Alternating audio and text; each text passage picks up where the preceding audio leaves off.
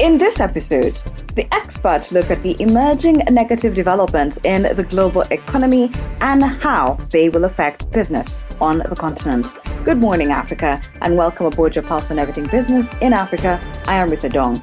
For more, follow us on Twitter at the K Financial, and you can find me at Rita Dong. The Russia-Ukraine war is set to have serious implications for business stability in Africa. As uncertainty around the duration of the war continues, it's difficult to fully estimate the extent of the impact. Coupled with the new lockdown measures in Shanghai, this exacerbates business uncertainty. Baruth Farishka, economist, Africa Regions at Stanbic Bank, joins us for this episode.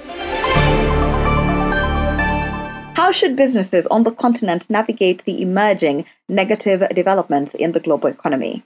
The thing here, and I think I'd like to start with this, is that the full impact and the scale of the supply chain disruptions caused by the Russia-Ukraine conflict and the Chinese lockdowns have not necessarily been felt yet. And, this comes at a time when we emerging from the consequences of the supply chain disruptions caused by the pandemic and the subsequent lockdowns. So it would be worth highlighting at this point that the Russia-Ukraine conflict the duration of this conflict would determine the full scale of the impact it would have on supply chains and prices. So given that hopes for a speedy end to this conflict are fading, this doesn't bode well for dislocated supply chains and even production. So I think, for businesses, securing supply of key materials, be it raw materials or intermediate capital goods, this would be key for them to succeed this year.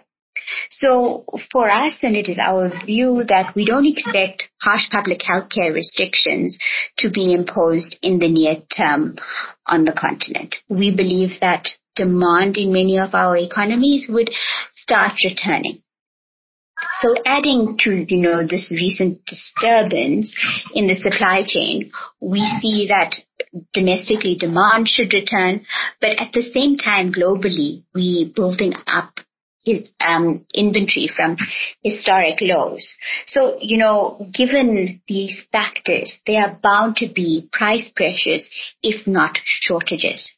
So there will be, situations like we're seeing where there are fuel shortages developing in markets and there are shortages of specific consumer goods developing. And this is something that we're probably going to see more of in the coming months. But for me, if I had to think of the winners in this scenario, in this sense, I would say it would be the people that can restock and maintain stocks this year.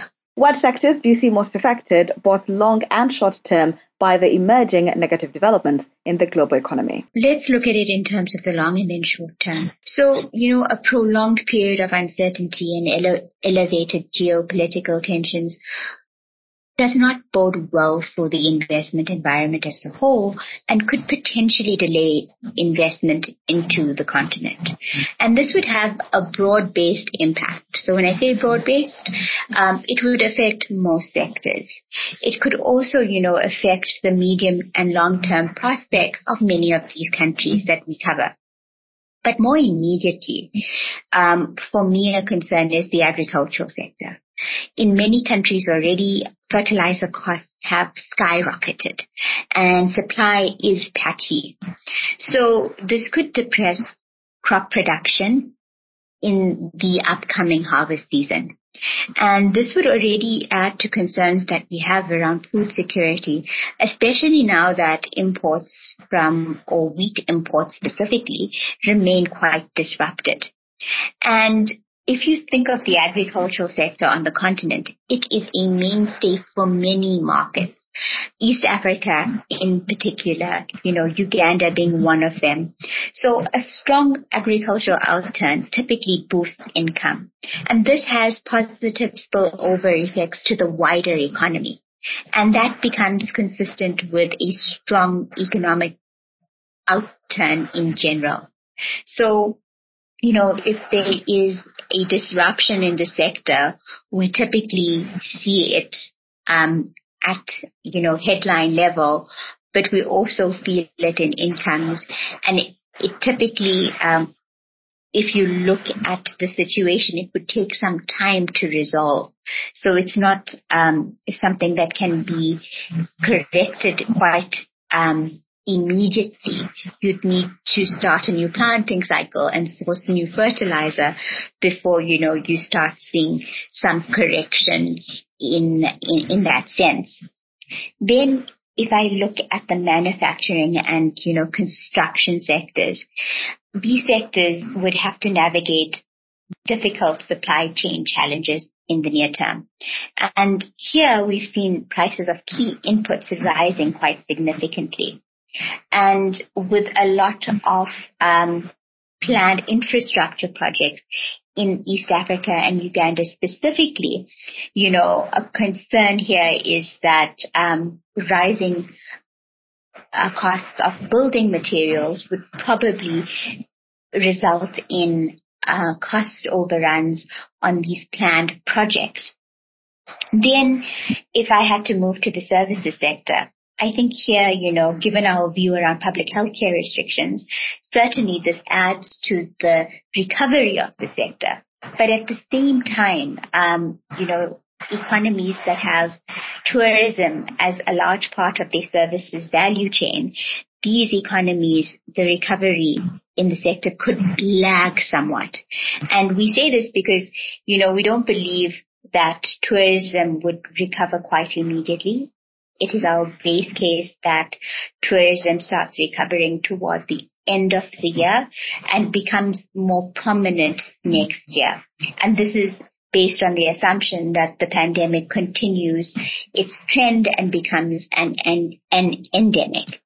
So here, we have quite a diverse view of the services sector. But then if you had to go to the wholesale and trade sector, I've made my points around the supply chain disruptions, and I think it would be a prominent feature here. But also another factor that could limit the vibrancy of the sector and the recovery that we had anticipated initially is that rising prices could really, trim private consumption and weigh on the recovery. And if you think of the prices that are rising, it's fuel, it's food. So it's typically, a large part of consumption already. So that's definitely a concern for us.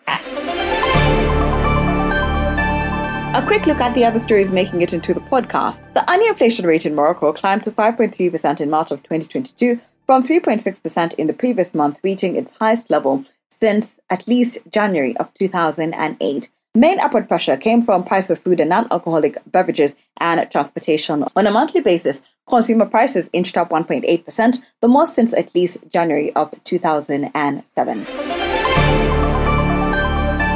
The International Monetary Fund has reached a staff agreement to advance 28 billion Kenya shillings loan to Kenya as part of a $2.3 billion special drawing rights approved in April last year. The agreement is subject to approval of IMF management and the executive board in the coming week. Upon completion of the review, Kenya will be able to access $244 million, bringing the total IMF financial support under these arrangements to about $1.1 billion. The amount is aimed at cushioning the country from adverse economic implications brought about by the COVID-19 pandemic. And a quick look at the markets. Stocks in Nigeria hit a 13.5-year high.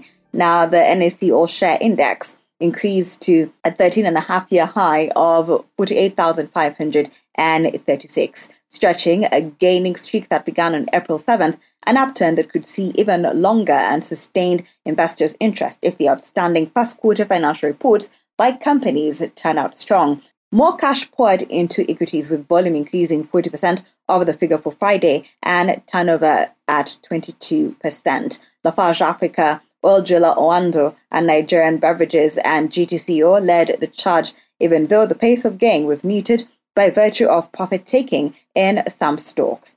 Market breadth, an indicator of investors' sentiment towards trade, was neutral as 43 gainers were recorded against 16 laggards. Year to date, the index is up 13.7%.